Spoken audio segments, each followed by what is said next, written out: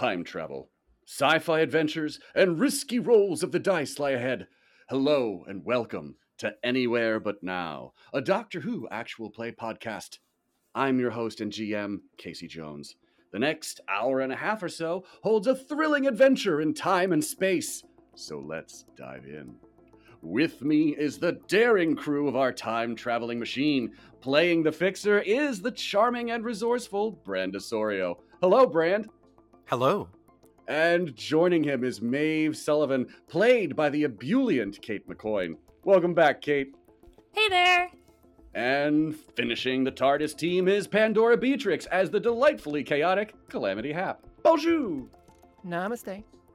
Namaste. Are you all excited? You feel that energy?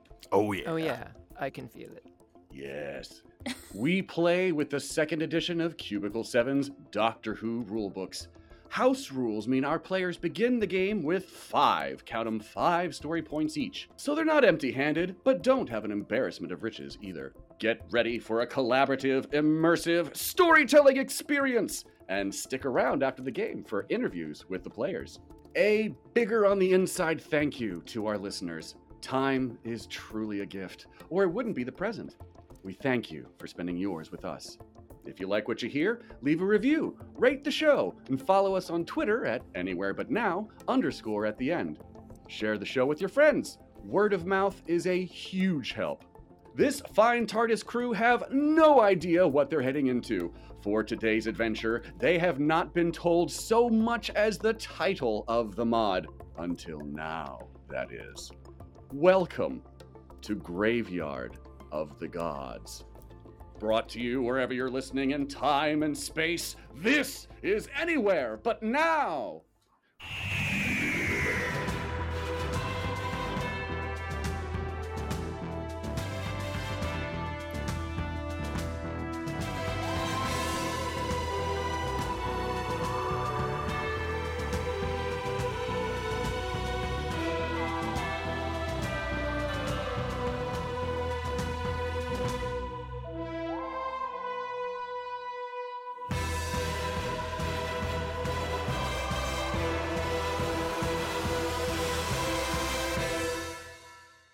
We open on the TARDIS.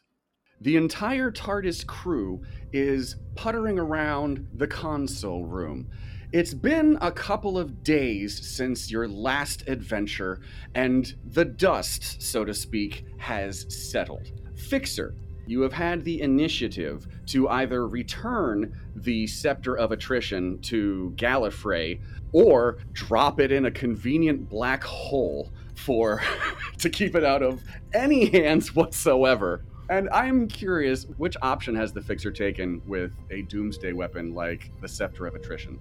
Does it seem like I could use this technology to actually begin the knitting process for Rifts? That is a very, very good question. I don't think the Scepter itself is going to be something that's useful. Like, as powerful as this thing is, it is also like a sledgehammer in terms of might and focus. And rift damage, which thankfully there isn't any around, might require something more like a scalpel and sutures than let's just hit it with the force of friction and see what happens. Well, then I probably would spend at least 2 days studying it to see what information I can get from it in building a new piece of technology for that purpose, and then drop it off at Gallifrey, where hopefully they can keep it safe.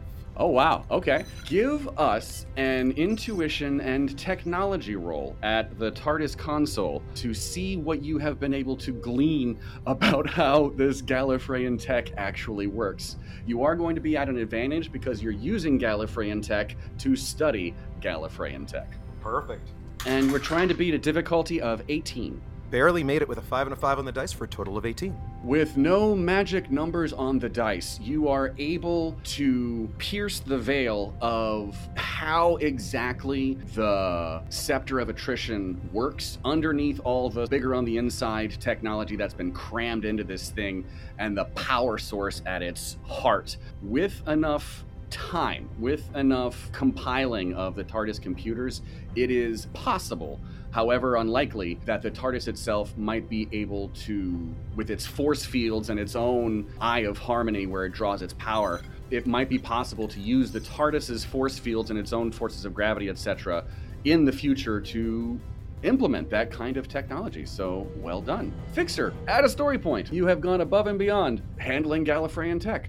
Today on the TARDIS, the espresso mat hisses away as Calamity is puttering around the console room. Calamity, you've seen a companion dead and left behind. Someone who didn't make it and wasn't missed. What's Calamity feel about that? She's a little, she's a little unsettled, but because she had pinned a lot of her life hopes on a Time Lord in general, but it just turns out that, again, even Time Lords is something that is subject to the whims of Whoops, and there are good ones and there are less good ones. So, Calamity found a good one, and that's just what Whoops wanted to happen. That's just what Whoops wanted to happen. There it is. Maeve, you have just left one of the TARDIS arboretums. It's very soothing in there. It's nice to get close to some nature. You took a thermos full of latte. You've gotten through some very personal fears recently with the mines underneath Sweet Fortune. They've triggered more dreams of being pursued through the dark. You've had a couple of days to recuperate. Where is Maeve's head at? I think Maeve is very interested in these dreams and is trying, like maybe with a journal or a sketchbook, to draw out what she's seeing in her dreams and make it clear. I think Maeve is under the impression that if you can see the thing you're scared of, then you don't have to be scared of it anymore, because it's right there. That is a bold philosophy. You know what? Give us a coordination, since this is drawing, and intuition roll to see what you've been able to sketch in your journal of dreams. Difficulty of 12 to capture any kind of distinct shape. Coordination, intuition. Oh, that's a 6 and a 5 for a total of 17. That's really nice. Maeve has been sketching in her journal, and it's been a lot of dark shadows, and then there are shapes in the shadows outlined and delineated in them. You are able to sketch from your dreams. There are wide, fat bricks on the walls, a trickle of water under your feet as you're running, fleeing through some kind of underground structure from the glimpses in your dream. And it's strange because the dream is actually in this desaturated, almost colorless, but when Maeve looks behind her in her dreams, she sees something just rolling towards her through the dark, and you can almost make out. It's not smooth, it's not fur, it's this weird bumpy thing that is coming after you with this great and terrible eye that is right in the center of its forehead, and that is as far as you've been able to get. Well, Maeve's hypothesis has been disproven, so she shuts her book and goes to find the Fixer. Fixer? Yes. Number one, I find it hilarious that you found a way to do extra credit on a homework assignment from the Time Lords and have studied the attrition scepter left and right. Well done. But in terms of leaving Gallifrey behind, Fixer, you have recently faced an old friend, your oldest friend. And from the sound of things, you are destined to run into him again. How is the Fixer doing with that? I think the most heartbreaking part is simply the fact that such a dear, dear person, who I really thought was really devoted to the doctoral program, is swatting human lives like they were mayflies, I believe you referred to them as, which just breaks my heart. The other one's okay, but one of them is like broken right in half. Gotcha. Understood. The auditor sidles up beside you near the console with a caffeinated beverage in hand, puts it on the cup holder near a post-it note. Reach down, pick it up, begin gently sipping it. Thank you. I don't know if I could have gotten through this without your support. The auditor glances over his shoulder at Calamity in the console room and Maeve, who happens to step through one of the hatches, and says, well, we didn't come through it alone at all. I am sorry that this has hit you so hard. It is never pleasant to discover that someone you had a great deal of admiration and respect for has different motivations than we'd hoped. However, I thought of something that might take your mind off it. He hands you a scroll, Doctoral Program Extra Credit. Ooh. The TARDIS has already materialized in a quadrant of space that contains the solar system of the extinct Osiran race. The home planet of the Osirans used to orbit this sun, this solar system, but it has been missing now for centuries, and no one has any clue where it went. Similar to how nautical students and marine biologists might pass time mapping a quadrant of the ocean floor just to get the topography of it, Time Lords in the program can hop out here and spend a day mapping a quadrant looking for that missing planet. You are not expected to find it. Other students have, come in here, mapped out a little mini block and returned empty-handed. This is the Fixer's opportunity. Well, this looks really, really exciting. And no one's found it yet? Not yet. We might be the first ones to find it? Ooh, that's exciting. Maeve, Calamity, I have some amazing news. What is it? So, the people who hand down assignments from the doctoral program just gave us one of the most exciting extra credit assignments I think I've ever heard of. We're literally going to be looking for the Osirans. What's an Osiran? What's like, ooh, ooh, ooh. Well, I guess it would be like, oh, oh, oh. Not a siren. Osiran. The Osirans. I'm still lost. They're even older than the Time Lords. The auditor is nodding up and down, vibrating, like his chin is just like, oh my, yes, it's absolute. It's one of the great mysteries of the cosmos. They've been around and mucking about with time and the forces of existence for just ages and ages, and then, whoop, vanished. Wiped out, completely gone. The auditor goes on to explain other Time Lords have figured out roughly when the Osirans were wiped out. What they did not figure out was what happened to the actual planet. Like, there should still be a planet somewhere, and there's just been no sign of it whatsoever. Fixer, give us an ingenuity and technology scan versus difficulty of 16 to scan the quadrant that you have materialized in. Calamity, Maeve, you are welcome to assist if you so wish. Maeve will help, for what it's worth. Okay, I know we do things a little differently here. Like, if one character wanted to help, they could add a 2 to someone else's roll, and that's never really felt significant enough to me. Maeve, at disadvantage on the TARDIS console, also use your ingenuity and technology, please, versus the same 16 to try and help out the Fixer. Well, obviously, I am so excited and so distracted by the idea of finding the Osiris, because I got a 1 and a 2 on the dice. So... for a total of 10. I got a 16 total with a 6 and a 2 on the dice. Oh, that's fantastic. That's absolutely fantastic.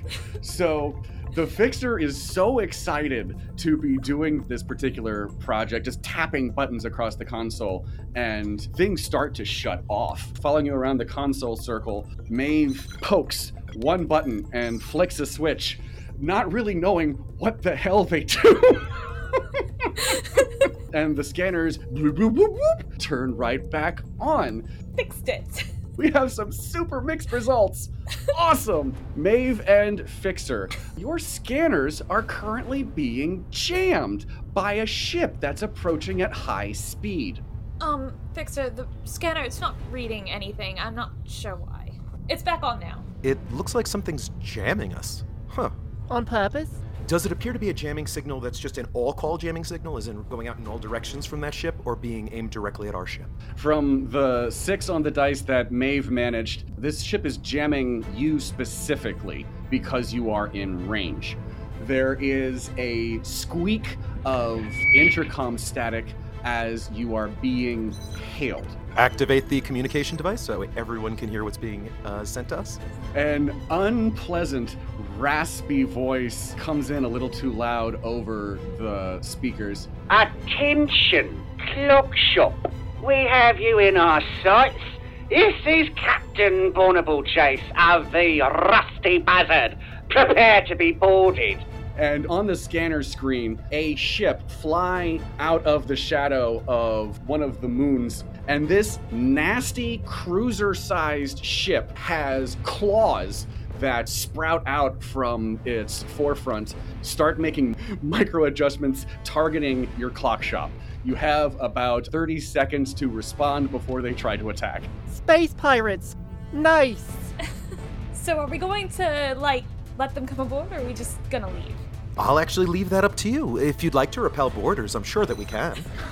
Alternately, we could try a diplomatic route, but I find that negotiating with pirates usually costs us something. Calamity pulls her squirt gun full of vinegar out of her jumpsuit. I'm ready! You may want your stun baton too. Oh, sure. That's in my bunk. Hang on. Well, Calamity seems so excited to repel boarders that I'm going to have to contact them back and say, Captain Barnacle Chase, prepare for a counterboarding. We don't do counterboarding, sweetie. We take what we want, and if you're lucky, we leave you alive! And next to them, a little bald-headed person sticks their head into the screen. Like, You tell him, Captain. That's what we do. That sounds very reasonable. We offer you the same terms. Like, if they're successful pirates, they should have some treasure, right? Exactly right, Calamity. Oh, I do like the idea of treasure. Captain Barnacle Chase, her face fills the contact screen. And this person has skipped a couple of meals. They are missing a tooth or two. And there is a long scar traced down one of their eyes that has been replaced with a glowing red implant. Captain Jace rubs her hands together, and one of them appears to have been replaced with some kind of mechanical fist, and just eyes the interior of the TARDIS console room. Oh, that lovely chick. And they fire. A pair of grabber arms fire off the front of the ship and literally clamp onto both sides of your TARDIS. Because this is no bigger than a watch shop, a tiny little kiosk, the claws grab onto both sides and alarms start to go off above and below. The TARDIS does not like being grabbed physically, let alone by something that could be backed up by tractor beams or anything like that. And you hear a hard winching as the arms start to pull you closer and closer into the Rusty Buzzard. How hard would it be, since I've been studying the staff for the last couple of days, and trying to specifically figure out how to replicate some of its powers using the TARDIS, how hard would it be to use that technology to reverse the thrust coming out of the Buzzard? So the more they pull us in, the more backwards they go. It would be difficult to apply friction to their thrust. I think it might be easier to try and apply friction to the clamps or the tethers to those clamps so that as they are pulled back, they undergo their own strain and duress. That's closer than trying to do something to the thrusters on this thing. That sounds like fun too. Let's do that. That is going to be an ingenuity and technology roll versus 18 to try and damage the clamps and the cables attached to them, trying to pull you closer to the Rusty Buzzard. Well, before I roll, I would like to use 2 story points. This is going to assist your roll and bring you up 2 levels of success, but for something like freeing the ship, it is only going to be so helpful. Okay, I got a 6 and a 4 on the dice for a total of 18. So, yes, exterior of the TARDIS, these long metallic cables attached to these clamps. From the watches in the watch shop, the faces of the watches start to swing back and forth as a light beam concentrates from them, waves out against the claws and the cables on this thing. And from inside the ship, you can actually see little bits of iron and steel flake off the cables until alarms are going off over the comms in the Rusty Buzzard. The first mate is heard squawking around in the background, is like, "We got some problem with the clams, Captain. What's going on out there?" And she's barking orders. Even though it's in space, there's an air pocket around the TARDIS so that there is a beautiful snap as the cables are rent in 2. The TARDIS, since it's trying to resist the pull of this thing, suddenly pulls back with the same additional force that it no longer needs. The TARDIS is trying to flee the rusty buzzard as it still has these clamps ripped onto it, trailing behind these flapping cables. The buzzard gives chase. Fixer, you, Calamity, and Maeve are at the console. The alarms are still going off, and the buzzard is giving chase. I would like to pull close enough to the sun's gravity well. So that way, as they swoop in to try to capture us, we can try to catch them in it and then use the loop around to whip back out. Oh, that's fantastic. This is going to be navigation, so give us coordination and technology, say difficulty of 18. Very nice. Okay, we got a 3 and a 6 on the dice. So that brings me up to a 9. I get to add 6 to that, so that only brings me up to a 15, unfortunately. You man the controls, and you've got this hot idea about using the sun's gravitational pull against them, and you are making it happen, and the TARDIS spins around, and that's when the scanners make a confused noise of a roop, roop. On the screen is another clock shop with clamps around it, with cables spinning as it goes around, and you have all of 4 seconds to realize that's not another ship, that's your reflection, and past it, the buzzard is charging right for you. Your TARDIS and the whip round of the cables tear through a reflective membrane, and the TARDIS just keeps flying, and the buzzard chases right after it. From space, it looks like the TARDIS has just torn through reflective space and vanished, and the buzzard, going too fast to change course, has followed it right through the tear. And because Captain Bonnable Chase was a bit of an edgelord when they were designing their ship, it is covered with spikes and sharp bits and all sorts of things that only tear the fabric that you guys have just crashed through even more. The confused sound from the TARDIS has stopped. The alarms have been replaced with, we are now in the gravitational pull of a body in space and are crashing. Brace for impact! Give us another coordination and transportation roll. Can I slap a couple buttons and help? You absolutely can slap a couple buttons and help. Maeve, you are at disadvantage using the TARDIS controls. What is Calamity doing in this moment? She's actually been trying to reassure the TARDIS that's like, okay, so I know that was uncomfortable, but later when all this is done, we will get those, like, finders keepers, right? So those claw things, those are yours now. We'll just, we'll get those installed, and then you can grab things with claws if they upset you, right? I love this idea. I love this idea.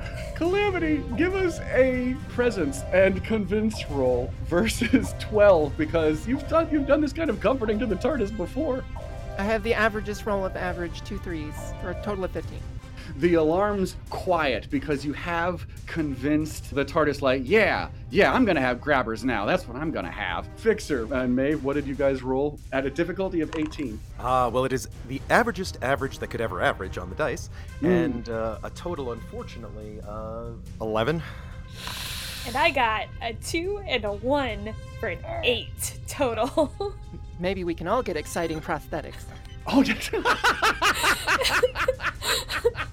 I think Maeve is just holding on and kind of like trying not to scream, and just reaches out and slaps the first button that she sees. That's about as far as it goes. Beautiful. I need a coordination roll from everyone present to avoid injury as the ship crashes. The averagest average will at least ensure that you land bottom side down, so the TARDIS will be upright when it finally lands. But this is going to be a difficulty of 15 to stay on your feet in a high-speed crash. Coordination and athletics? Coordination and athletics, sure. Yeah, the auditor has no athletics, so he goes flying. I got a 4 and a 5 for a 12. Can I spend a story point to just hold on to the rail and stay upright and scream really loudly? Yes, you can. You absolutely can. A 4 and a 5 for a total of 14. Okay. I'm going to be more distracted trying to make sure that the companions are okay. I have nothing special, and I have a 10. But I would like to spend a story point for a yes but. So, yes, you managed to keep 1 foot on the ground, but do not hurt yourself. Well done. You are not injured because there were no ones on those dice. I think Maeve is just hanging onto the guide bar as their legs go flying because things don't weigh anything in a free fall. Fixer might be able to put a hand on their back to sort of like guide them back down so that they can like land in some kind of not hurting ourselves fashion. And then suddenly there is just a wham! And the whole thing shudders. The lights stay on, but they blink, and there's just a low rattle of the shock absorbers settling out the damage before the TARDIS resumes its normal levels of light, just a skosh down. Is everyone okay? I think. Are you okay? I'm all right. Oh, good. Not our worst landing yet? Not our worst landing, but one of our best crashes. Oh, definitely top 10 crashes, yes. The TARDIS may be a bit bruised. We should maybe look outside, I guess. I assume we've crashed onto something. A couple of seconds later, you hear another loud wham! The rusty buzzard crashes onto the same whatever that you have. Oh, and we have company. Well, so far, their attempt to board us has failed. And our counterboarding has resulted in them crashing, so I think we're at an advantage. I think that puts it at like 1-0, something like that. 1-0. Time Lords. Team TARDIS. We have to go charge them while they're not expecting it. Is there air outside? Start checking. Give us a scanny scan. This is going to be a difficulty of 12 with ingenuity and technology, please. Oh no. Oh no. A 1 and a 1 for a total of 10. The scanners go dead and begin self-repairing. We may have taken a little more damage in that crash than I expected, so I'm going to walk outside and see if we need air. Okay. That is definitely a test. That is one way to find out. The Fixer pushes open the TARDIS console room door and steps into the watch shop. The whole shop has been turned upside down. None of the watches are still on their hooks. There's going to be a major cleanup later. And somehow the glass in the panes is only like lightly cracked. There might be some chips on the paint, and we're certain that this is surface damage that can be repaired and mended, but for right now, the watch shop looks a little dinged up. I would like to grab the nicest looking watch that I've been working on and pop it into my pocket as I walk out to survey the breathable air or lack of breathable air. When the Fixer looks up from taking out a pocket watch and tucking it into his waistcoat, you look through the glass of the TARDIS and step out. You have landed on a flat black glass plane.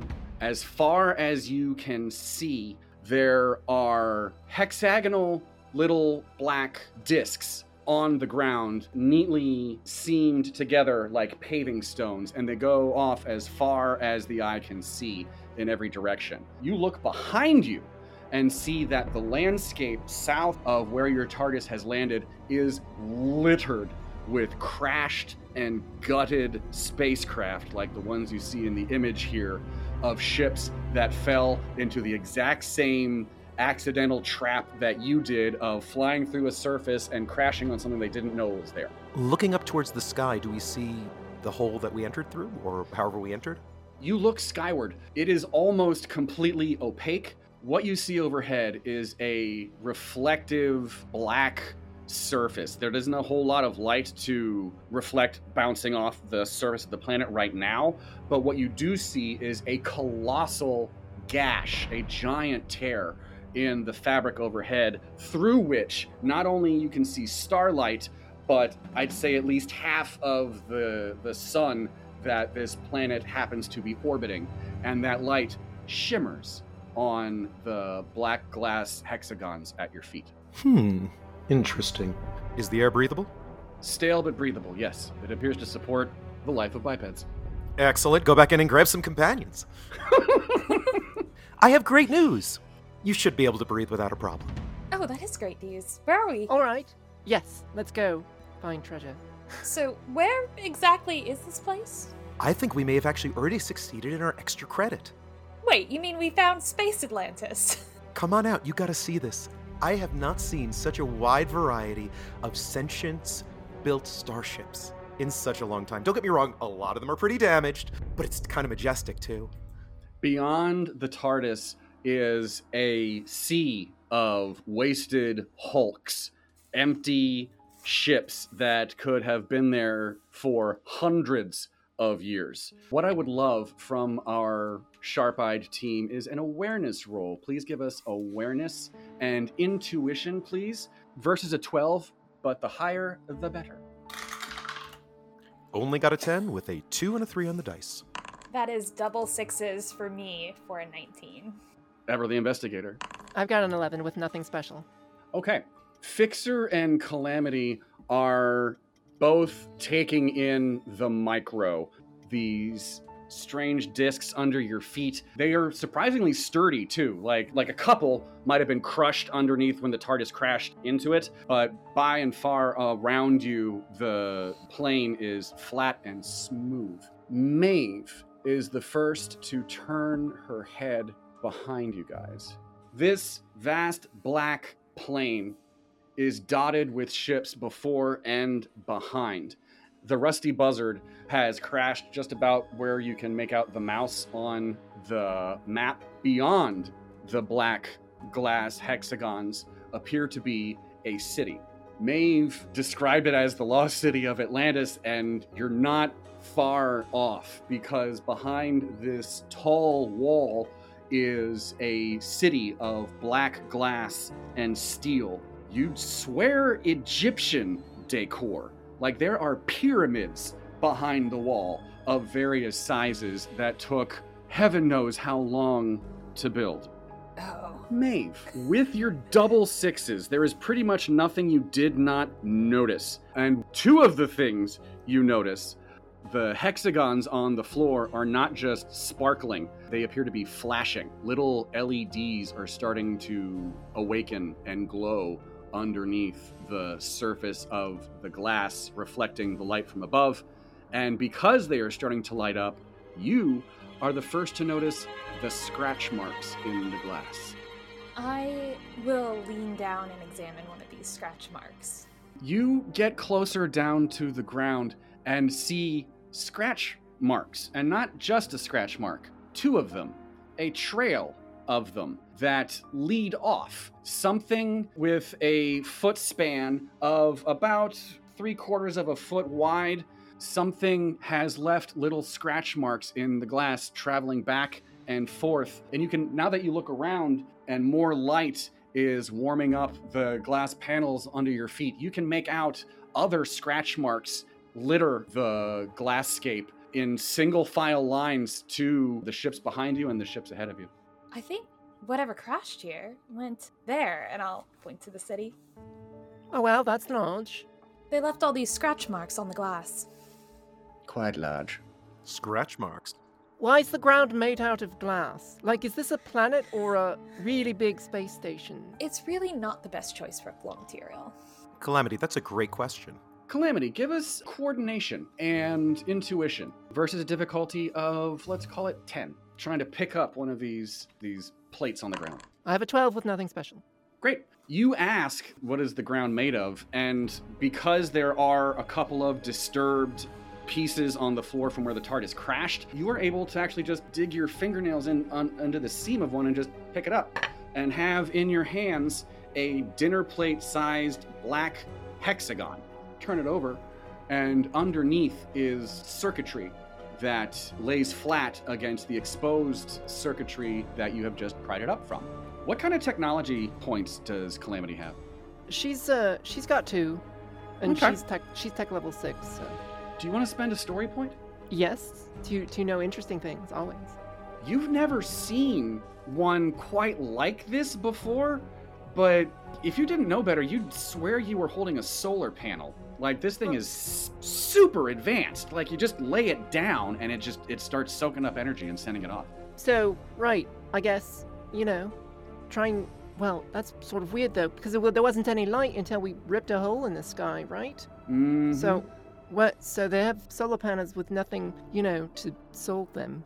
The ribbon of torn space overhead fills the black panes under your feet.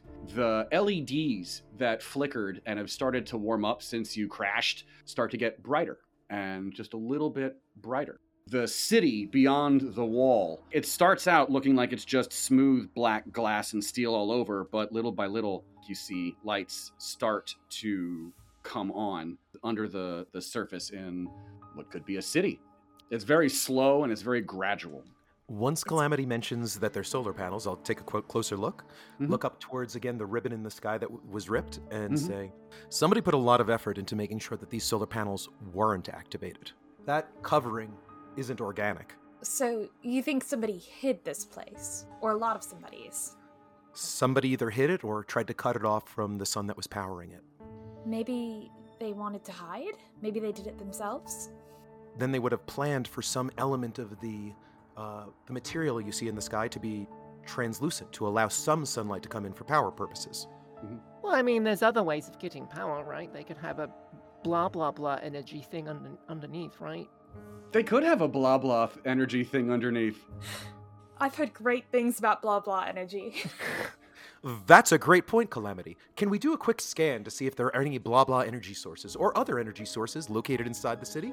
You are a bit far away from the city. You could do a wide, broad scan and see what you pick up. This is going to be ingenuity plus technology plus 2 for the Sonic. Fixer, I'm going to say you're at advantage because this was the extra credit assignment. I do want to be clear, though, that when Calamity says blah blah, she is saying blah blah. It is not Dora making a placeholder. Oh yes, and when I said blah blah, I was literally just trying to follow along. Okay, we're looking at a 3 and a 4 on the dice for a total of 17. You give a broad scan across the terrain.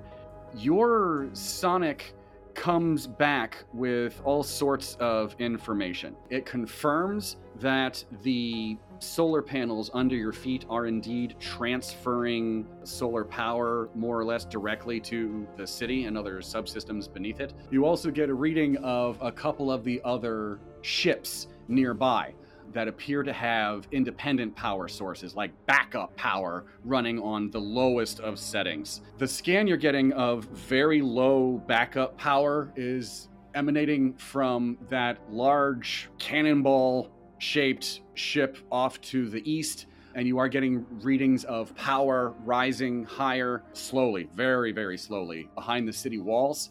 Your Sonic is actually, it tells you that it cannot read through the fabric that is covering, like a tent in terms of size of amounts of fabric, some larger, flatter ship off to the west. And because you had the foresight to actually ensure that the claws and the tethers on them were attached to your TARDIS when you crashed, there are swathes of that same opaque, metallic, mercury-like shimmer of the fabric stuck like an almost scarf-sized swatches to the sharp bits on the claws, which comically and fall off the TARDIS on both sides. Does it look like there's enough material attached to the claws that we could cover up the solar panels that seem to be activated by our arrival? That's a great question. I'm going to say no. Between here and the doorway to the city, I would say is roughly at least half of a football field. So we're talking like a good 50 yards or so. And the little bits described as like scarf-sized swatches would not be enough to cover it up. Do they seem like they have sharp edges? Calamity picks up 2 pieces of fabric that is completely soft, practically wafer thin. Excellent. And when you're holding the 2 pieces, there's a reaction and a shiver, and they connect to each other. So now you've got one slightly larger piece. This material is reactive, and it wants to be one piece. Neat. I will wear it as a scarf. Amazing. Calamity, add a story point. You are the second person ever to take a swatch and turn it into a scarf of some kind. I mean, when you have something that is the size of a scarf, it's the obvious thing to do. Mm-hmm. You throw it on, and it just stays that reflective silver. It looks like you're draped in some extremely rich material that is otherwise just shiftless, flat, and reflective. If you put this material on something, would it hide it, or does it not work like that? I'm picturing this like an invisibility cloak. It is not an invisibility cloak, unfortunately. It is just okay. reflective, but that's a great question.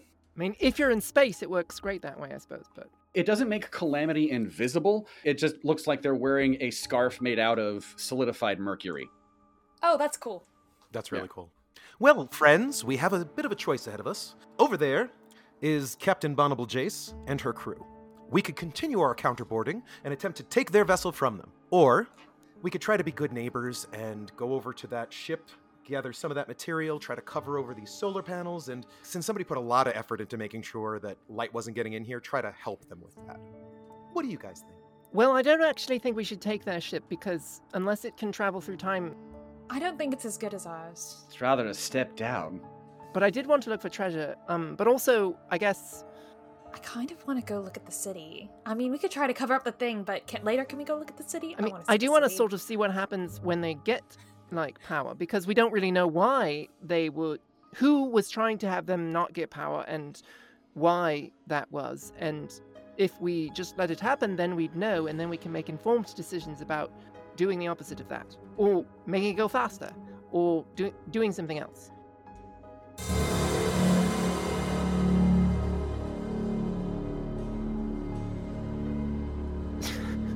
See? Diegetically cheerful music. It's a good idea. Like, what's going to happen? A chime goes out as the city lights reach 10% brightness, but it's uniform. Like, lights strewn all over the different surfaces of the pyramids settle at a solid 10%, and that peal has gone out. To the northwest, the Rusty Buzzard, which has miraculously managed to land, or crash rather, face first, so that it is upright, an emergency hatch pops off, and smoke and steam emerge from inside as a barrel-chested, short, balding man is shoved out, hands first, and tumbles out of the ship and lands badly on the glass below. Oof! Oh, what was that? Breathable, Captain!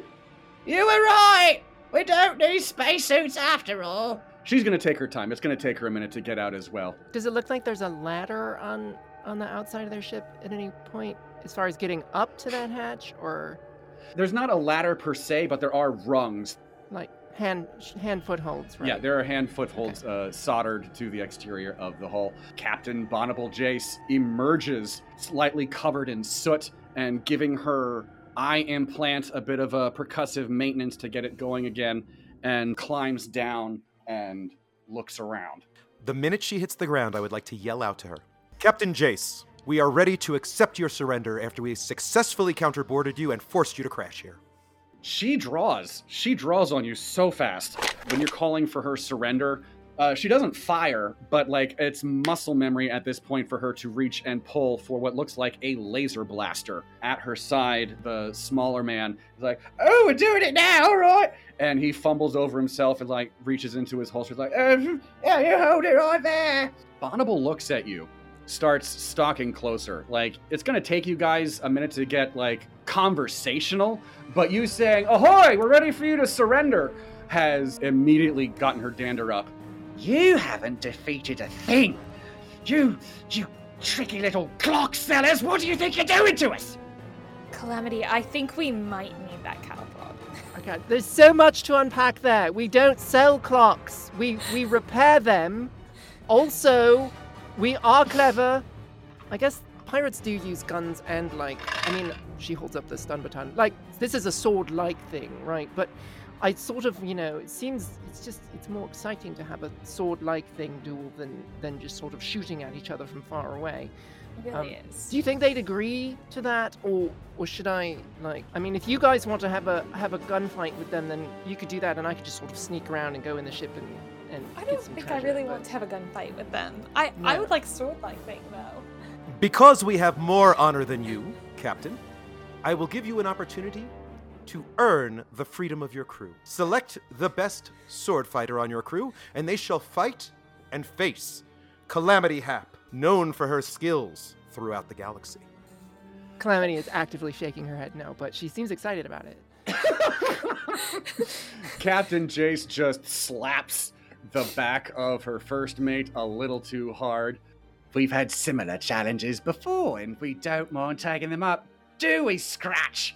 I do have some complaints. Oh, right, okay. And he pulls out a long, dinged up, chipped away, scratchy piece of metal and a course of electricity. Like, he has to, like, smack it a couple of times for a single line of electricity to course up and down the edge of the sword. Right, Mum, now I'm ready. Give them enough room to duel. Are we really doing this? I hope so. I really envy her life. Like, did you see how many prosthetics she has? Imagine the stories. So Calamity will say, on sword! And then, just basically run at him with the cattle prod. Okay. Calamity goes charging with an active cattle prod, which is a sentence I did not know I was going to be saying today. Give us an attack roll. This is going to be strength and conflict, please, versus a contested roll for first mate Mr. Scratch. Let me just take a quick look at his stataroonies. He is attacking with a strength of 3. Is there a penalty if I have a 0 in a skill, or do I just not add a number there? Calamity's conflict is 0. You are at a disadvantage. However, you do get a +2 for the actual cattle prod. Okay. Just as Scratch is getting a +2 for his Electro Saber. The number to beat is 13. Okay. Might I add a story point to Calamity to help her succeed? If you want, you can root her on. I would like to cheer for Calamity as well, even if it doesn't count for a story. I was actually going to ask if I can invoke my focus, since I do not do that often. Unsinkable. Absolutely. You can call on that and roll 3 dice and keep all 3. How does that interact with disadvantage? I don't think it should cancel it, right? No, it won't cancel it. 4d6, keep lowest 3. That makes sense. Yeah, roll 4, keep the lowest 3. We'll do it that way. Bang. Okay, nothing special for 15, plus various story points that may have happened. Nice. You go and charge Scratch, and he is able to, parry twice before you smack the Electro Saber out of his hand. It just slides and scratches across the glass towards the city. Maeve, give us an awareness roll, if you please. And intuition. Ooh, that's a 5 and a 1 for a total of 13. With a 1 on the dice, this is going to be a yes, but because it is still enough to notice something that is not a secret, while the Fixer and the Auditor are both captivated by an electro duel. Maeve is actually still looking around and following the trail of the scratch marks up the city. The sword that Scratch handily lost skitters to a stop a couple feet away, the first in a line of ants. Approximately 3 feet long, 1 foot wide, and 2 feet tall, are marching single file out of the city, and the closest one comes to a stop in front of the Electro Saber, and its pincers wave in anticipation. Can I try and beat them to the sword? You can try. It's a bit of a distance. It's a bit of a hike. We'll get this up for perspective. The ants are coming from here. The ship is crashed here. You guys have made it at about here. So yeah, I guess it's a fairly close thing. Calamity, I imagine, is just chasing Scratch around in a circle at I want a this sword. point. You go for the sword and see an ant, the first of several, marching right for it. Give us a coordination roll to see if you can be fast enough and scoop it up. I am gonna, in advance, spend 2 story points on this. Okay. It's coordination and what? I could say athletics. That's fine. I don't have any in that, but that's okay. You would be at disadvantage. Is that a 6 and a 2 for an 11? Am I at disadvantage? Do I need to roll again? Yes, roll 1 more as disadvantage, and if it's lower, you keep that one. Okay, so now it's a 4 and a 2 for a 7, but I'm spending 2 story points on it. I want the sword. So this is a yes, but. The but is that you and the ant both reach for the saber. You grab for the handle, the ant reaches for the other end, and you two have a little bit of a tug of war with the sword as this robotic ant looks up at you and trills in confusion. Frustration is the wrong word, but confusion and effort of Sorry, it's mine. I just dropped it. Shing! And you pull it away. Okay, that's awesome. You pull this thing out of the ant's grip, and it looks up at you. Now, what we're going to do is show you a picture of this lovely thing. So, we have here an ant drone that is about 3 feet long, 1 foot wide, 2 feet tall, and its carapace is this milky, soaped-over glass, obfuscating the workings of its circuitry and everything inside. But when you pull the sword out of its hand, it looks up at you. Suddenly, its thorax flashes red underneath the glass, and there's this soft boom. And behind it, the ant behind it glows red in the thorax. Boom. And the ant behind it glows red. Boom, boom, boom, boom, boom, boom, boom, boom, boom. As it is sending this message of conflict back to the rest of the hive, whatever it is. I think we can work this out. You don't need to do the glowy red thing. You can stop that now. We can talk about it. The ant does not appear to respond to your words. Calamity, you've been chasing Scratch for a good 30 seconds when you notice running around in a circle with your cattle prod. Are you actually going to try and zap him with it, or are you going to get distracted by things going on? I sort of, she wanted more to force his surrender, I think, than actually, zap him into unconsciousness. Mm-hmm. But she was thinking, if he's actually making a go of it chase-wise, which appears to be the case given the 30 seconds, while she's chasing him, just squirt the vinegar squirt gun, ahead of him so that it makes it slippery, because we're running on glass, basically, right? That is truly brilliant. Give us a coordination roll and conflict, since you're aiming for something. Wait, you don't have conflict. So nope, more disadvantage. It's fine. She sounds really upset about it. Okay, so I got a 1 and a 3 for a 6. Not only do you miss, you get a little bit of vinegar in your eye, and it's going to be like, oh, whoops. Your awareness is going to be down by 1 point for 30 minutes until the vinegar irritation is out of your peeper. He's just like, and he'll just continue to run around in a circle around the ship. Lean into Captain Jace and say, Captain, I would say from the running and the flailing, we may have won this duel. Captain Jace turns to Calamity, who now is just rubbing an eye. And I don't know if she's even holding up the prod anymore or just... Oh, no, she's definitely still chasing. Safety is for other people. Yeah. Jace looks at the fixer. Best you'll get is a draw. Okay, that's terrible. The captain just rolled a 4 with a 1 on the dice, so she did not notice straight away what Maeve has noticed and is doing. So you've got, I'd say, a good couple of seconds before she turns her head and actually sees what's going on. Can I get a awareness roll, please, from Calamity and Fixer, and we'll throw the auditor in too. Give us an awareness and intuition roll. Sure. Versus 12.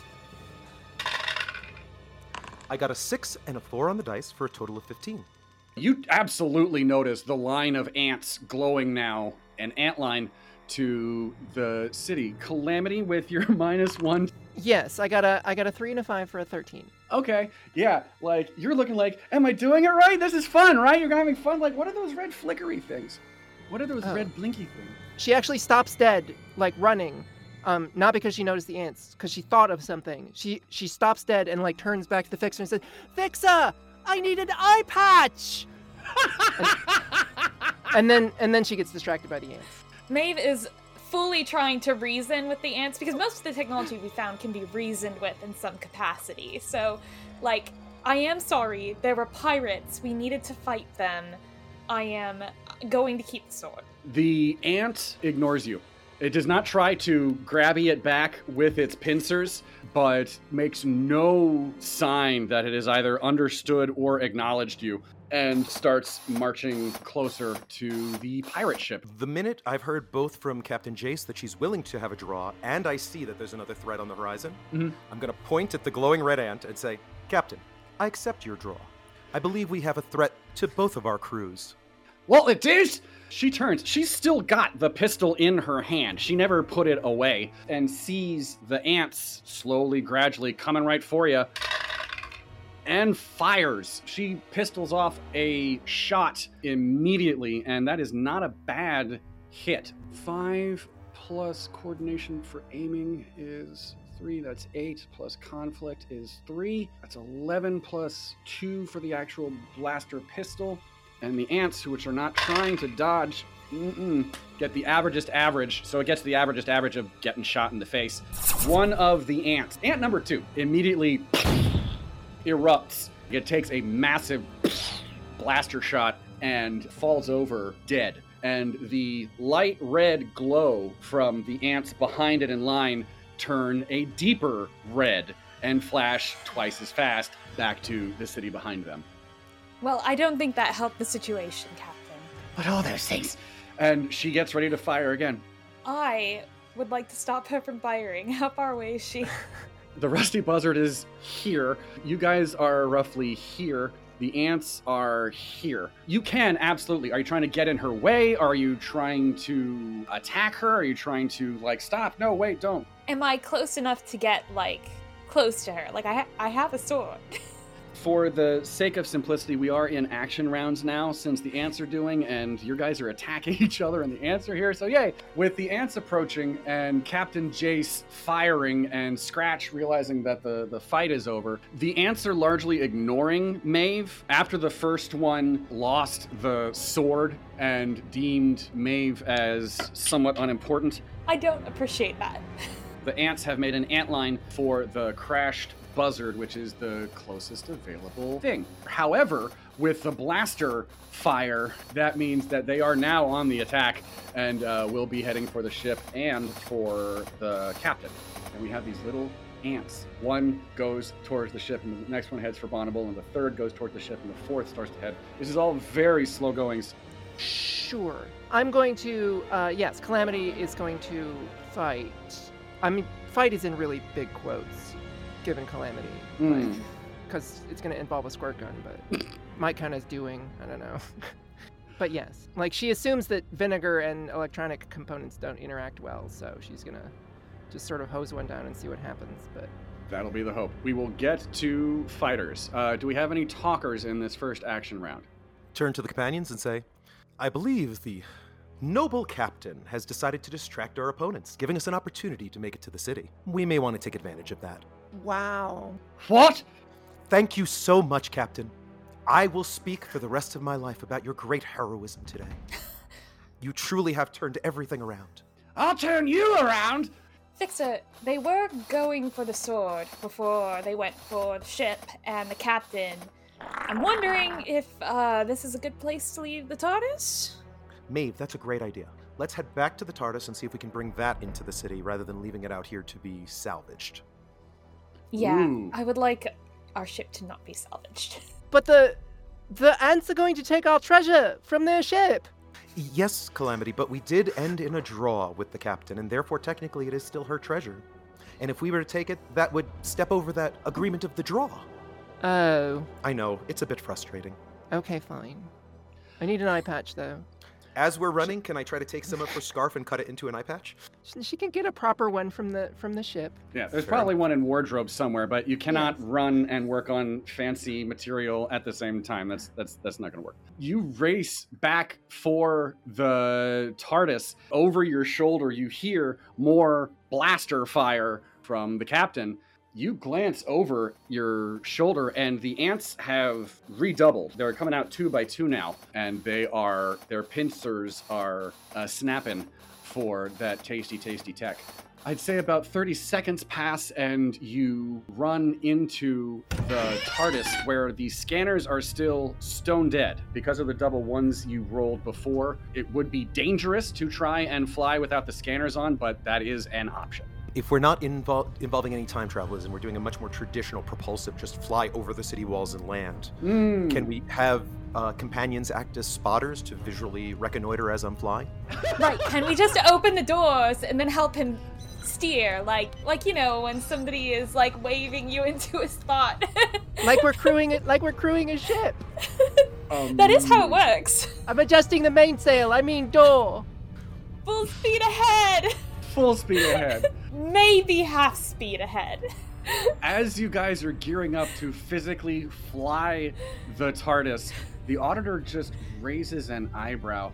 Are we sure we want to move this closer to where the ants are trying to take things? It's just a question.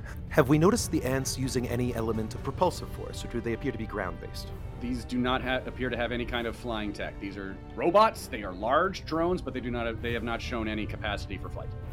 Well, team, Calamity, I'm putting you in charge of getting some ropes together. Wait, what do we need ropes for? Oh, well, we're going to set the TARDIS into a hover above the city. We'll slide down the ropes onto one of the pyramids and head on in. So we need ropes then. She'll start looking around for ropes. Okay. Sounds fun. I've always wanted to do an air insertion. They talked about it in school, and we've never had a chance to try it out. The auditor says, yes, they've talked about a great many things that didn't necessarily work out as they intended to, but I'm excited to be a part of it. Calamity, give us an awareness and intuition roll to find rope for the purpose of tying some knots and hopefully repelling, assuming that the TARDIS can get where we're trying to get it. Maeve, are you on spotter duty at the doorway, holding on to something tight? I'm holding on tightly and just going, a little to the left. Okay, a little to the right. All right, back it up a little bit.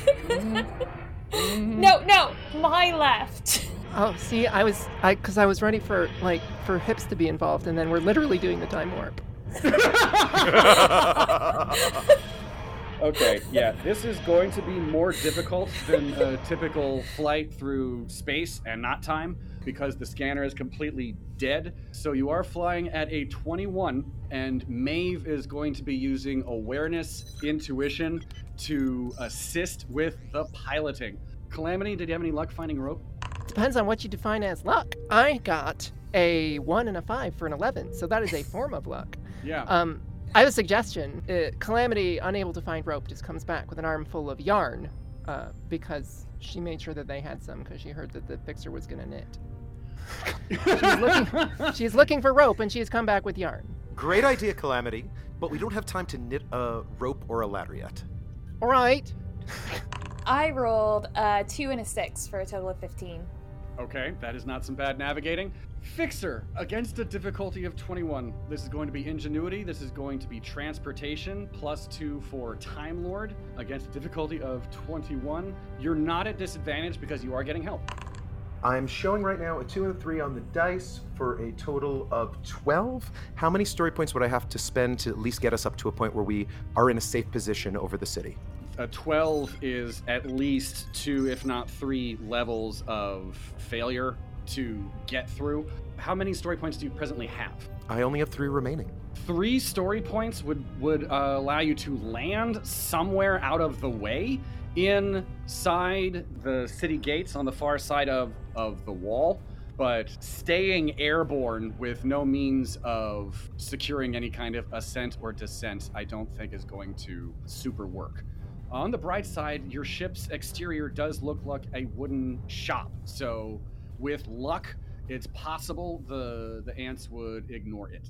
Okay, then I want to make sure we get there safely. Maeve did bring up a great point about how we would be worried about the ship being salvaged, so let's do that. Let's fly it in and then land it and shut everything off so it doesn't draw any attention.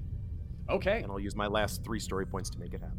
You grip the console, fly, completely avoiding the dematerialization circuits, and at once the clock shop just lifts up off of the black glass planes, leaving behind the fallen off claws and tethers, swings on an arc. It's not your most graceful flight.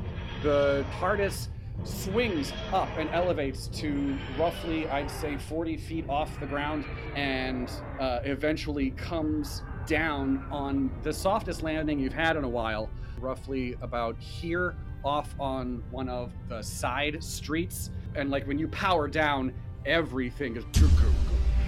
The ship is not dead, but it is in very, very, very sleep mode, and will need time later to activate up again in order to power up and fly off.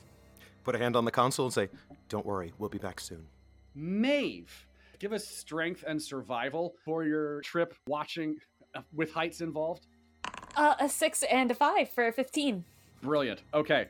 Yeah, not only do you manage to keep a grip But heights have never been a problem. Claustrophobia has been a problem. Like open air heights, and under your feet, you see, and like they're not the size of ants because, they're bigger than that. But you can see the line of ants steadily converging both on Captain Jace and the pirate ship. And the line of ants is coming just right down the street. You can see what looks like humanoids, averaging 6 feet or 5.5 feet of height, seated here and there like they're meditating on the streets below. The TARDIS sets down while you're still in the clock shop with the TARDIS console room behind you and the streets in front of you. You said they're humanoids? Do they look like they're alive? Can't tell that from here. They're sitting very, very still. Fixer, I think there are people or bodies or something out there. People? Actual Osirans? Oh, this is so exciting! We have to go say hi!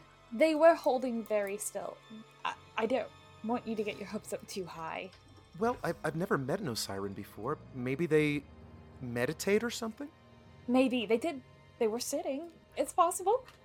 This is perfect. We'll be able to bring back actual information on the current state of the Osirans. You are going to get such a good grade. Heading out with a lot of excitement. You step out into a vast and quiet city of almost Egyptian design. Pyramids of black glass and steel reach into the sky. Behind you, the TARDIS, your TARDIS, are slightly busted and dinged up watch repair shop. The lights within are off. The clocks are not ticking. As you shut and lock the door, maybe hang a sign inside that says closed, please return later. And the shop looks, it sticks out like a sore thumb in a city of black glass and steel because it's red painted wood, but it is as innocuous as it's going to get. On the main thoroughfare, 2 rows of ants are on a sort of conveyor line. One is heading out and the other is starting to head back in.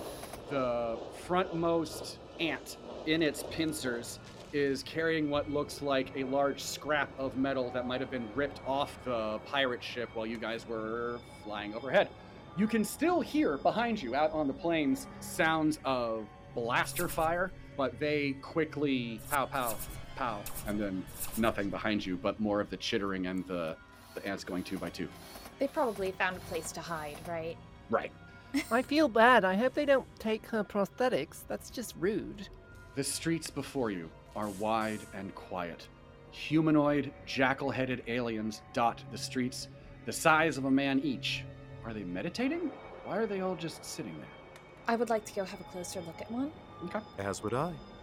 Fixer, Maeve, you approach, and even from here you can see that the ants are ignoring you completely. On their circuit, and they are doing their job, are tuning out distractions. They pay the 4 of us absolutely no mind. The Fixer and Maeve approach the closest Osiran.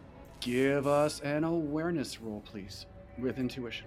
Instead of that, can I use my Sonic to actually take a real scan of the of course. I hope is a meditating figure? Absolutely. And add 2 for your Sonic. Maeve has never seen anything like this before. I got a 1 and a 2 for a total of 10. Maeve, this is actually kind of scary looking. Something deep inside registers of like, oh.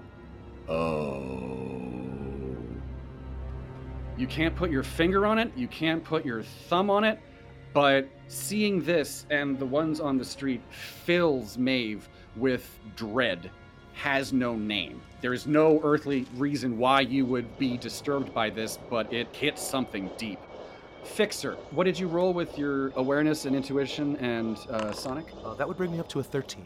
The averagest average that could average. Gotcha. I love our house rules. With the averagest average to ever average, you are able to confirm that yes, this is an Osiran. Yes, this creature is dead. It does not appear that it met its end because of violent means. It is simply, it might have even starved to death. But you look around, it's just sitting there. And up and down the street, there are 1s, there are 2s, and they also are just sitting, cross-legged, like they waited for it to happen. Fixer, something is very wrong here. I don't like this at all. I think you are on the right track with that thought, Maeve. Anything that could have resulted in this many Osirans dying, or being willing to give up life, starve to death, or whatever we're seeing here, is a very grave threat.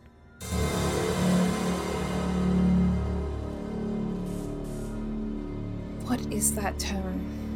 Now that you are in the city proper, let's talk about sound and proximity. When a noise is loud and big, and you are closer to the source of that sound, it can thrum through you and resonate, even in your rib cage. If you've ever been near a drum line that is going through their halftime show and just pounding the ever-living snot out of those drums, the force of the volume pushes through your bones. It's the weirdest thing.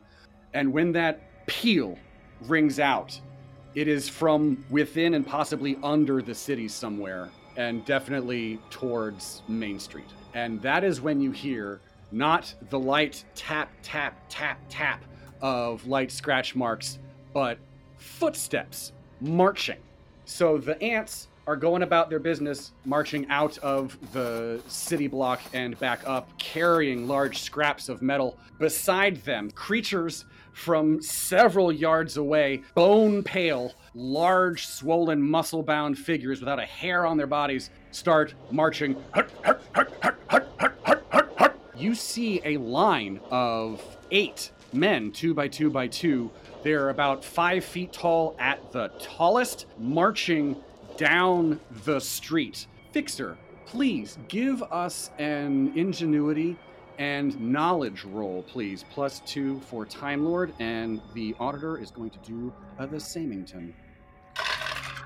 I was going to ask, does their outside seem to be similar to the white outsides of the ants, or not? You said pale, so I'm just checking. The answer is no. The ants are metallic and glass. These are like albino pale. Got a 14 with a... 14 with a 5 and a 2 on the dice. Fixer, you have never encountered a Sontaran before, but you have seen them in class, like you've seen video of them. You know how to recognize a Sontaran as a 5-foot-tall, stocky, muscle-bound, potato-looking thing. This is not that. Oh. This is that, except instead of darker brown hue, these are bone pale. These are albino. These potatoes look like they've been peeled. They are not wearing armor. They are not wearing helmets. They are still moving with that military precision that's been drilled into them. They starting to march down the street. It does not look like they've seen you. Since you are out of the line of sight and around the corner, you don't know if they're heading for you. They just appear to be heading out of the city. Lean into Maeve and Calamity and say, those creatures you see before you are known as Sontarans. They are incredibly warlike. They fight for the love of fighting. The only weak spot on their entire body is on the back of their neck. But they're normally dressed in full armor. These look like they were altered in some way, and that is deeply, deeply concerning. Anything that could have killed all these Osirans and altered Sontarans, this is not safe. This is not safe at all. Should we hide? Because I'd prefer not to fight, except for... I mean, I make an exception for pirate duels, but... Yeah, pirate duels are kind of the exception, but I have a sword now, but I'd like to not use it, if that's possible. The peeled Sontarans that are marching down the street from here carry, like, blunt objects that could be used as a cudgel. They have not been given blaster weapons, but just from their bearing, it's clear these are warriors. They know what they are doing. Intuition inclines that a sword fight or a cattle prod duel would not necessarily go the way that we want it to. I am going to give them an awareness roll at disadvantage. And that is a 4 with a 1 on the dice. The peeled Sontarans continue their out of the city. The leader spots the crashed, rusty buzzard and says, "Attention, troops! Attack!" The peeled Sontarans, as one, turn and go plodding after their leader towards the pirate ship. It seemed pretty clear they were coming from that main door as opposed to one of the side doors? Yes. Okay. So do we find out where the Sontarans came from, or do we go follow them? I would say neither. If we run into more of them, we will need to hide ourselves. However, since we know that they came from that door, here's to hoping there's none of them through that door. And it does look like the ants are going to that door as well. So maybe we check that door first, and then see if there are more Sontarans on site.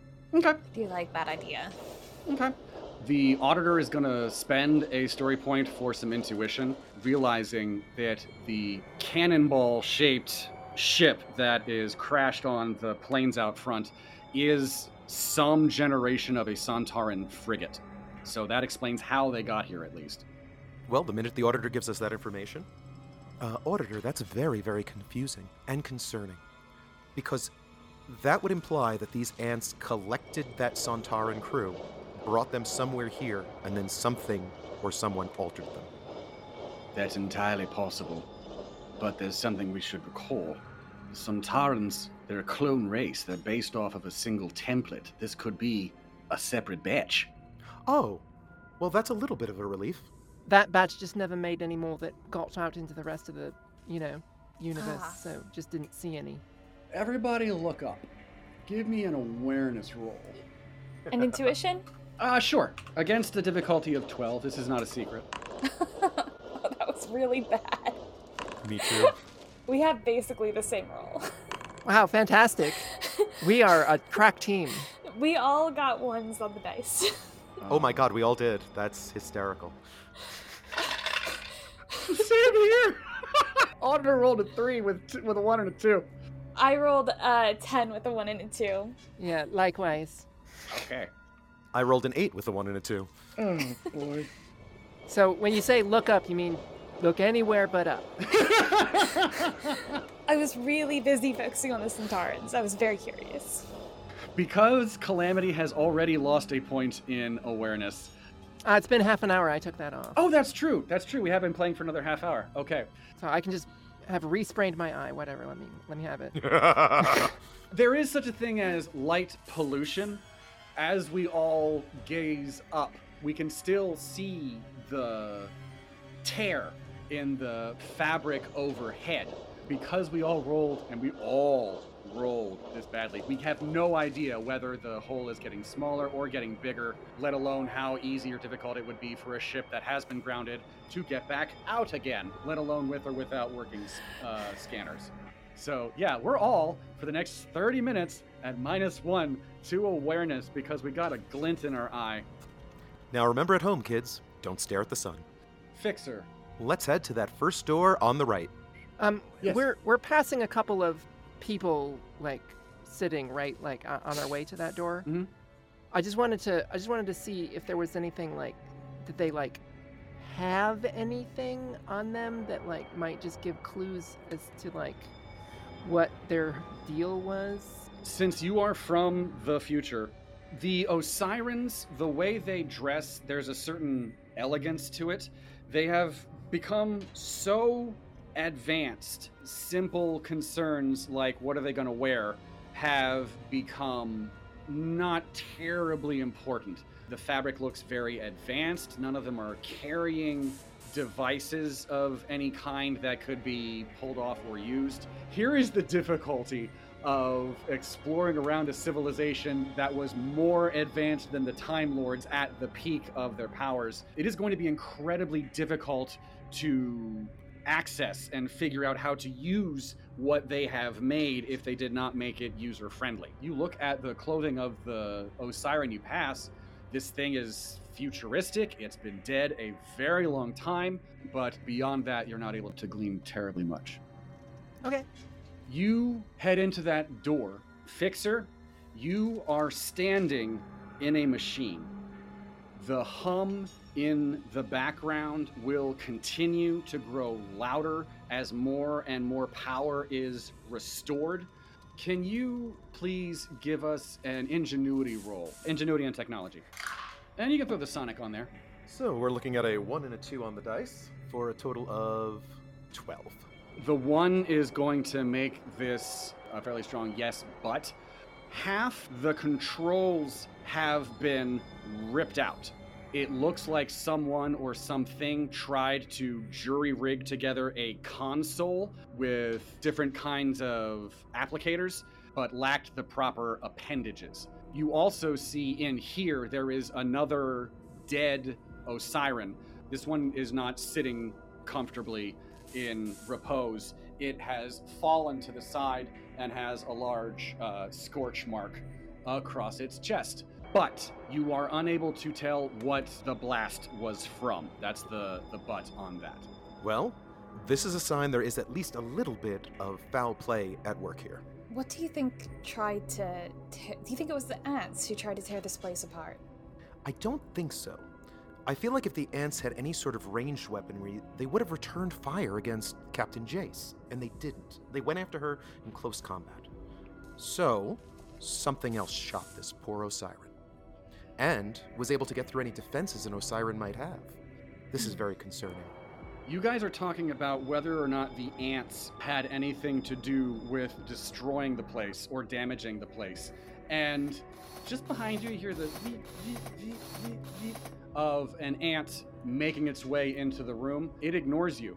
Its eyes scan the damaged equipment, and LEDs behind the eyeballs do a number of calculations, and the pincers deet together. The light under the thorax flashes a rather benign orange. It pinces its pincers together and forms a spark like an acetylene torch, and it begins to attempt repairs on the computer equipment at your feet. Again, it is ignoring you because you are not standing in its way, and it is simply just poking at the damaged equipment, beginning to try and solder them back together.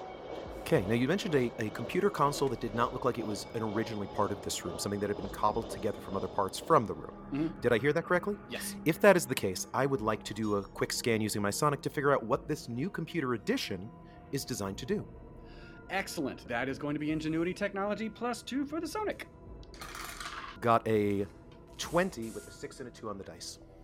Oh, bravo. You are able to figure out not only that the pieces in front of you have been cobbled together from computer terminals, various crashed ships out there, but some of them are still spacefaring. The terminal here has been built to access the computer.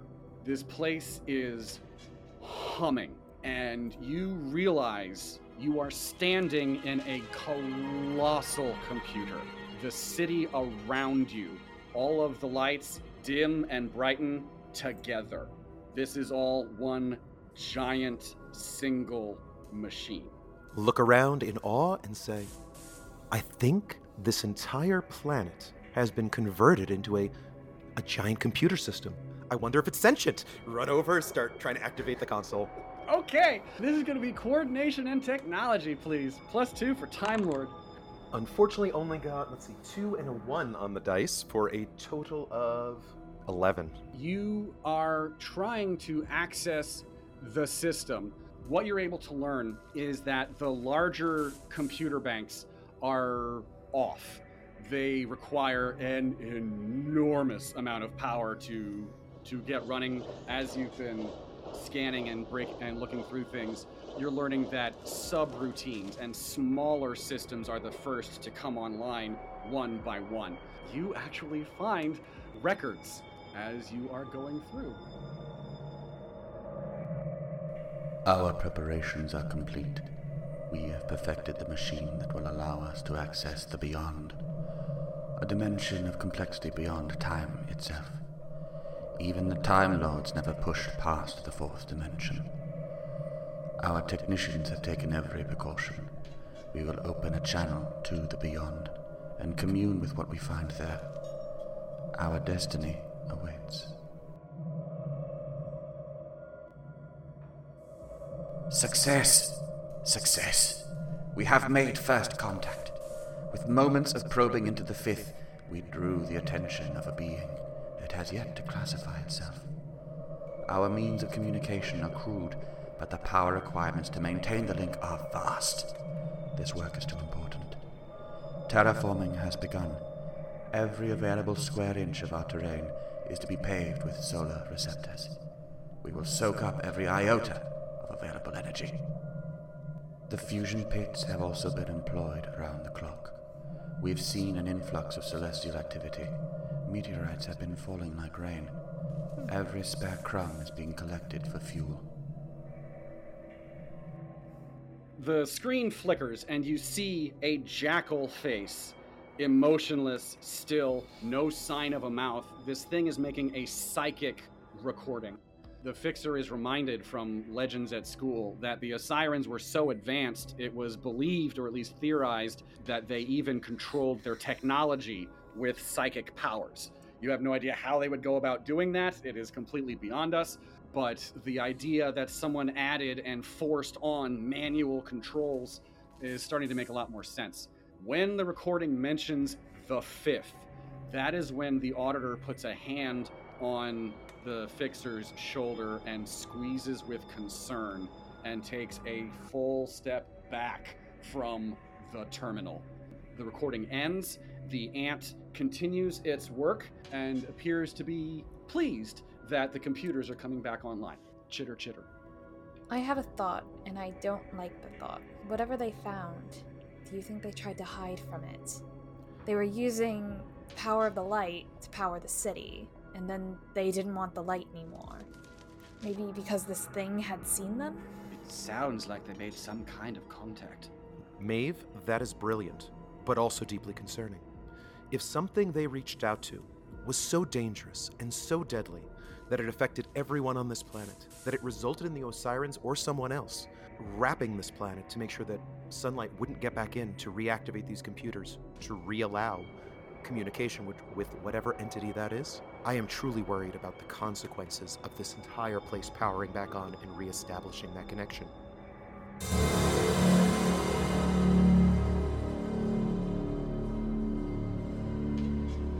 The ant gives a little head bop of satisfaction and goes back to work.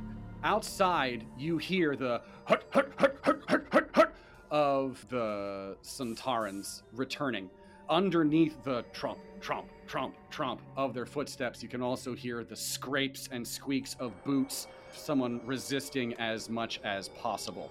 From the doorway, and fortunately the lights are still low enough that you are not immediately visible, just keeping to the shadows in here, you can see that 7 of the original 8 Sontarans have returned, and 2 are dragging an unconscious, we hope, Mr. Scratch, and another 2 are dragging a resisting, struggling Captain Bonnable Jace.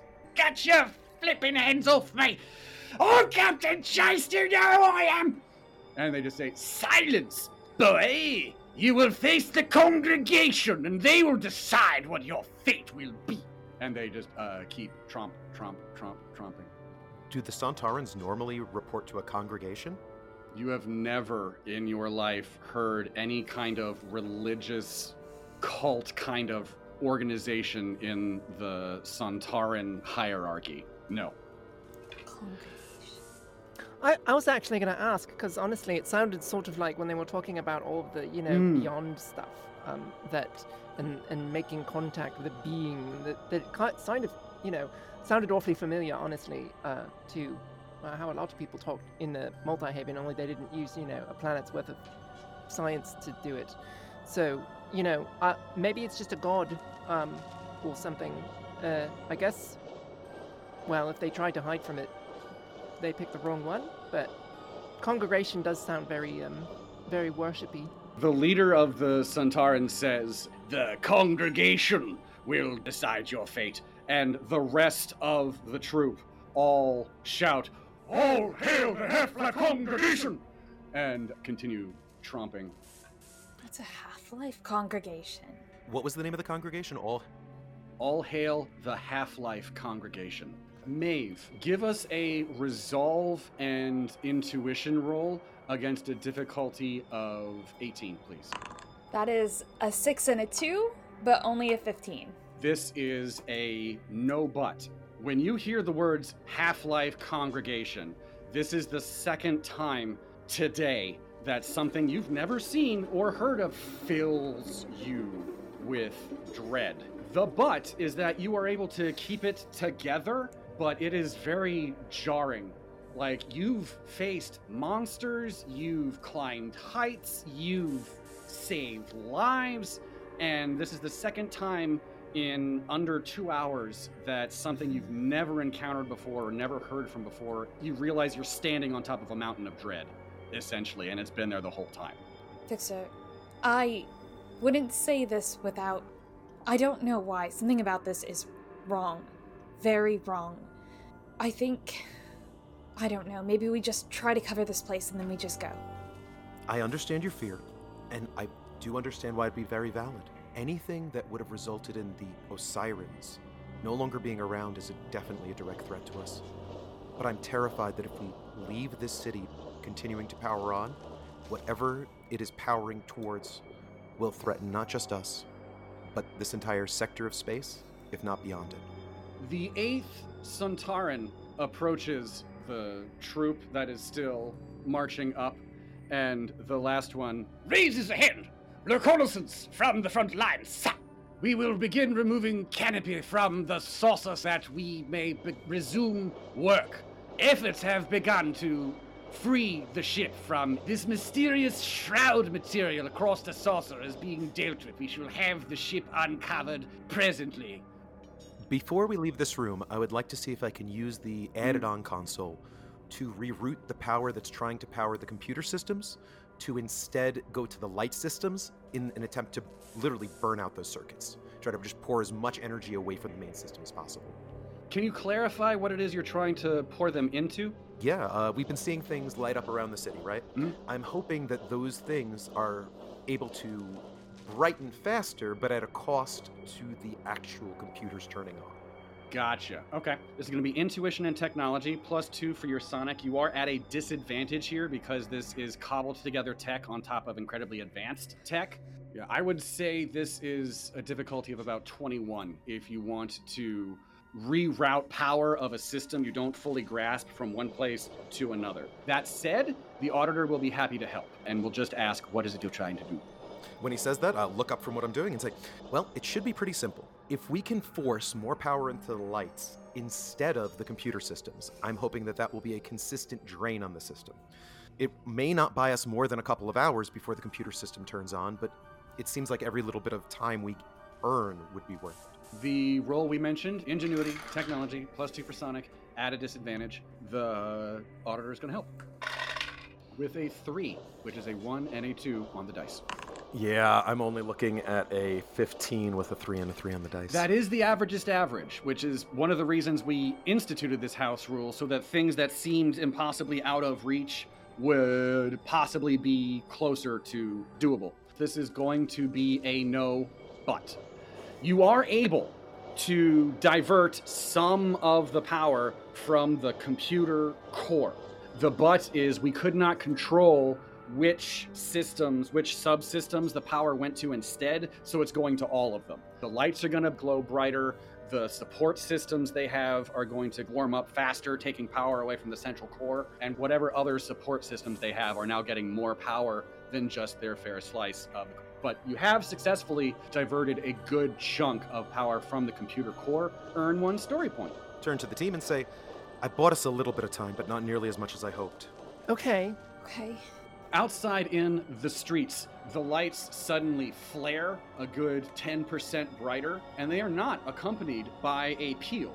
The ants, however, including the one that's in this room trying to make repairs after the fact, because you're just using a computer and its job is to repair the computer, so it's not like it was going to stop you.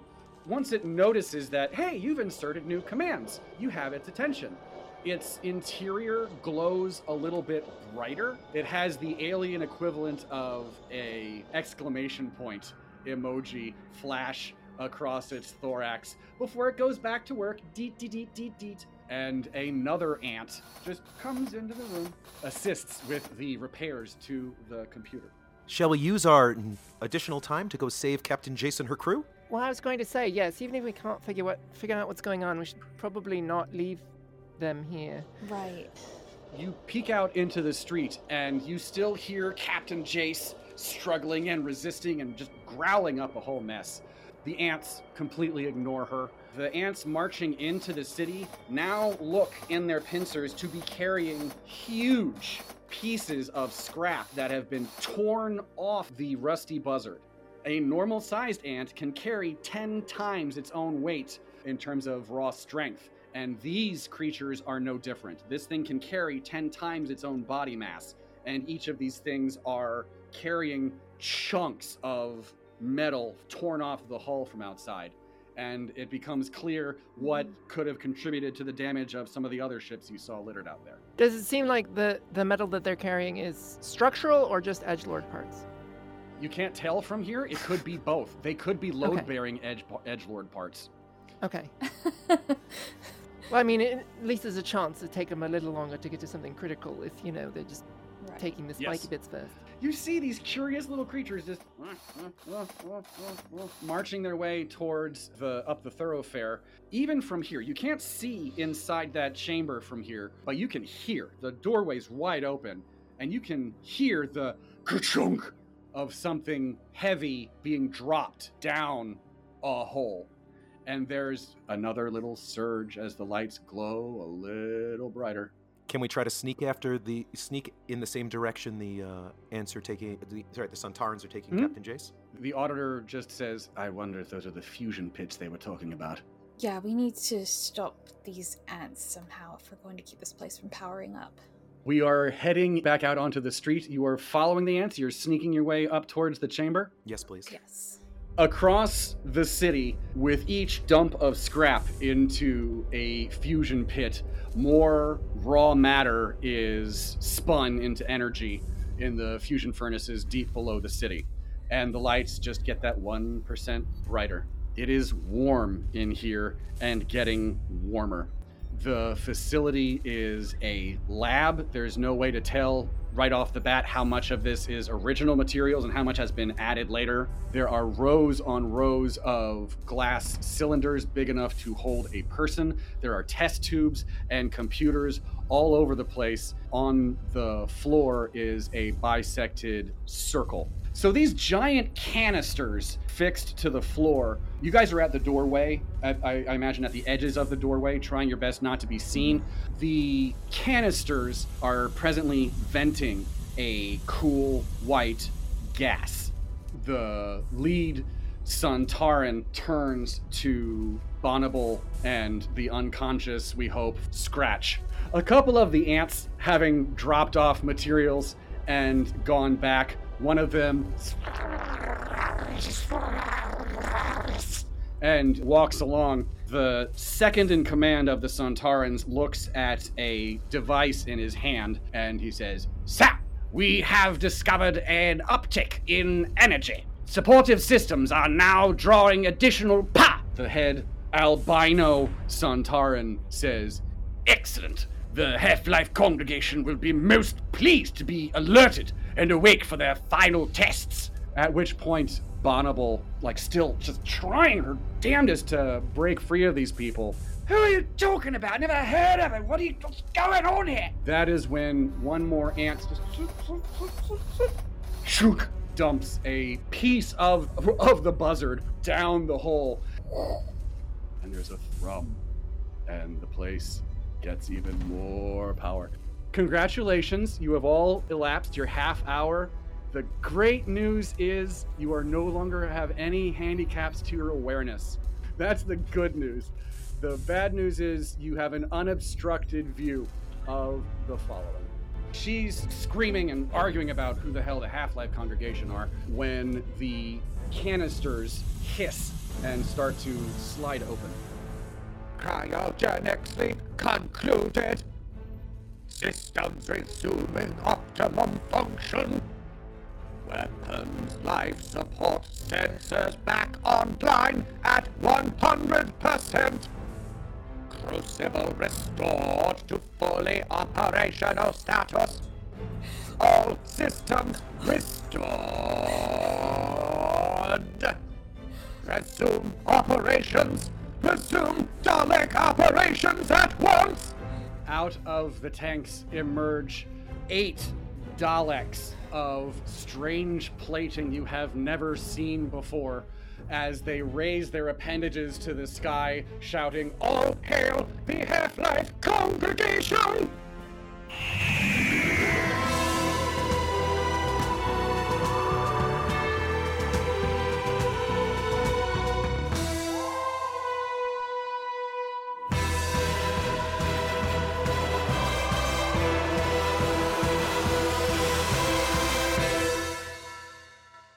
And that is where we are going to stop part 1 of Graveyard of the Gods.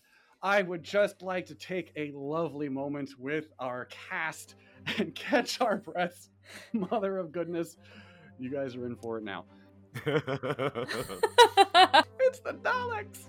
Everyone, please take 2 story points to fill some of your coffers. I know we've been spending some this episode. And please take 2 experience points for your wonderful, wonderful work today so far. Because this is part 1 of a double header. You're not going anywhere. Kate, how would Maeve report on today's baffling, confounding circumstances? Maeve's not quite sure why all of this is so terrifying, but obviously it is very deeply terrifying for her. She doesn't really have context for this. But I think that at this moment, her article would stick to the facts. We found the Space Atlantis. You found Space Atlantis! That's wonderful. That's just wonderful. Dora, hi! Hi. Congratulations. Calamity's only the 2nd companion to ever make a scarf out of some of the reflective fabric. Kudos. Look at you. Thank you. It's very, very shiny. It is very shiny. It's incredibly shiny. Plus scarves and Doctor Who, you can't really. True. Nice job with the duel. Well played. Oh, sure. So right now, actually, Calamity is in much higher spirits because this all makes a lot more sense now. Like the whole thing with the, blotting out the sun and trying to block the power, and, the nice robot people trying to make a god of their own. Like, it's just a religious dispute. So we can work that out. Very well put. Brand. The Fixer has, social history, is part of a species that has traumatic history with the Daleks, let alone a group of Daleks referring to themselves as something special, which is never a good sign. What is the Fixer thinking of all of this as it unfolds in front of his eyes? Trying to reassess what the threats are. Obviously, the Daleks move to the top of the list of threats that we're dealing with. It would explain why that one Osiren in that one hallway had a blaster mark on his chest, because that would probably be a Dalek beam weapon. I still, as a player, can't connect the Dalek technology with the healed Sontarans. Is that something that would be like something we would have heard about in the doctoral program, or is this something just completely new that is like, oh no, this is a new technique they're using? This is something completely new. In your defense, you have not hit all of the clues yet to unravel fully what's going on. That opportunity is still available in part 2, but towards the larger mysteries, one of the things I wanted to explore, because I'm an absolutely massive fan of the original film Alien, is the idea of cosmic horror. Dipping your toe into something that is too big, too deep, too cold, and too awful to really wrap your head around and then get out of it as fast as possible. You're in Atlantis, basically. Just like Maeve said. Piecing it all together may not be the best option. H.P. Lovecraft's In the Mountain of Madness, exploring through catacombs and finding not only creatures, but other creatures that might have mutated just because they were around the first creatures, and none of them are explaining what's going on. You just have to oh crap, run for your lives! So that's where we are now, yay! But with Daleks and potato Sontarans and ant drones. See, personally, this brings the Fixer a lot of joy, insofar as there were a couple of times before where the Fixer's PTSD made them think beings who weren't Daleks might be Daleks just based on their warlike behavior. So to actually see a Dalek roll out of a tube sort of hones in everything in this way. So that way, this is the threat. We've got to stop it. We can't allow this off this planet. It will only get worse if this Half-Life congregation gets off this planet. Not 1, 8. 8. Would any of our lovely players like to give each other a nod at this halfway point of our latest scary adventure? Calamity, that sword fight was brilliant. Oh, well, thank you. That was wonderful. Nicely done. Nicely done. I'd say that's definitely worth an extra experience point. Oh, yeah. I mean, there was no way she was not going to latch onto Pyro.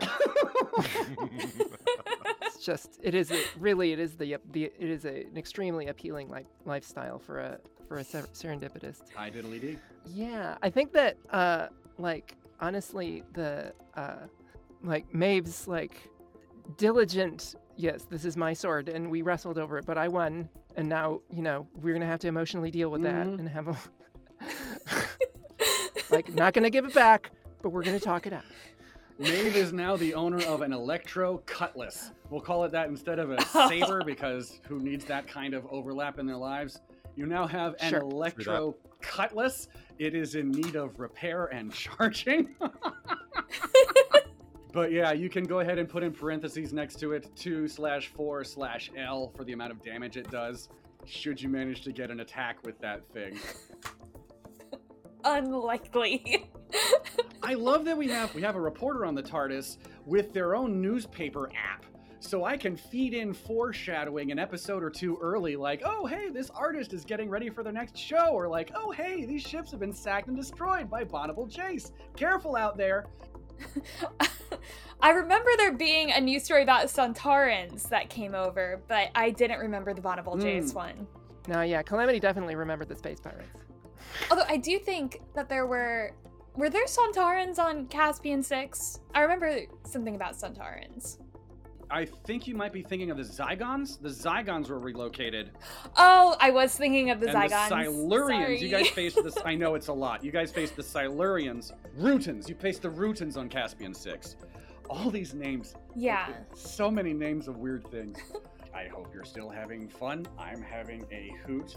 Oh, absolutely. For sure. Facing fears is a huge part of Doctor Who, both thematically and just, through the course of your day. But you guys are doing a great job.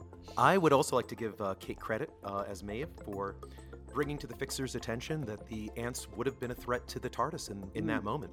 Because honestly, Fixer was just going to walk on into the city and not worry about anything. And she is absolutely right. Protecting the TARDIS is one of our main goals. Absolutely. I have run this mod a number of times over the last decade and have made updates for you guys for a number of reasons, but not the least of which I want some of the challenges to be tailored to you guys personally. But having something that already exists and following the plan of this is what will happen if the heroes do nothing, there are beats that unfold in the first half because we can never thwart step one of the plan. That's not exciting at all. And this is where we are, and it's just unfolding, and it's nice. And finally, to our listeners, another great big thank you for sharing your precious time with us. If you feel it's been well spent, please share Anywhere But Now with your friends who are looking to enjoy themselves. If you like what you hear, leave a review, rate the show, and follow us on Blue Sky, as well as Twitter at Anywhere But Now, and wherever you get your podcasts. Send your questions, fan art, and theories if you got them to anywherebutnowpodcast@gmail.com. Don't forget, if you'd like me to run a game of your very own, find me on startplaying.games. Links to everything in the doobly-doo. From all of us, I'm Casey Jones. There's exciting things to come, my friends. I'm glad you're along for the ride. Thanks so much, and have a great day.